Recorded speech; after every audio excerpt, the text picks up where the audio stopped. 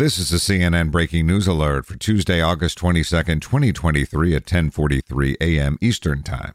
John Eastman, the lawyer who advised former President Donald Trump on plots to disrupt Congress's certification of the 2020 election results, has surrendered on Georgia state charges stemming from the racketeering case. Eastman was indicted by a grand jury on 8 other counts in addition to the RICO charge. For more on this story and others, listen to the next edition of CNN 5 Things at noon Eastern Time.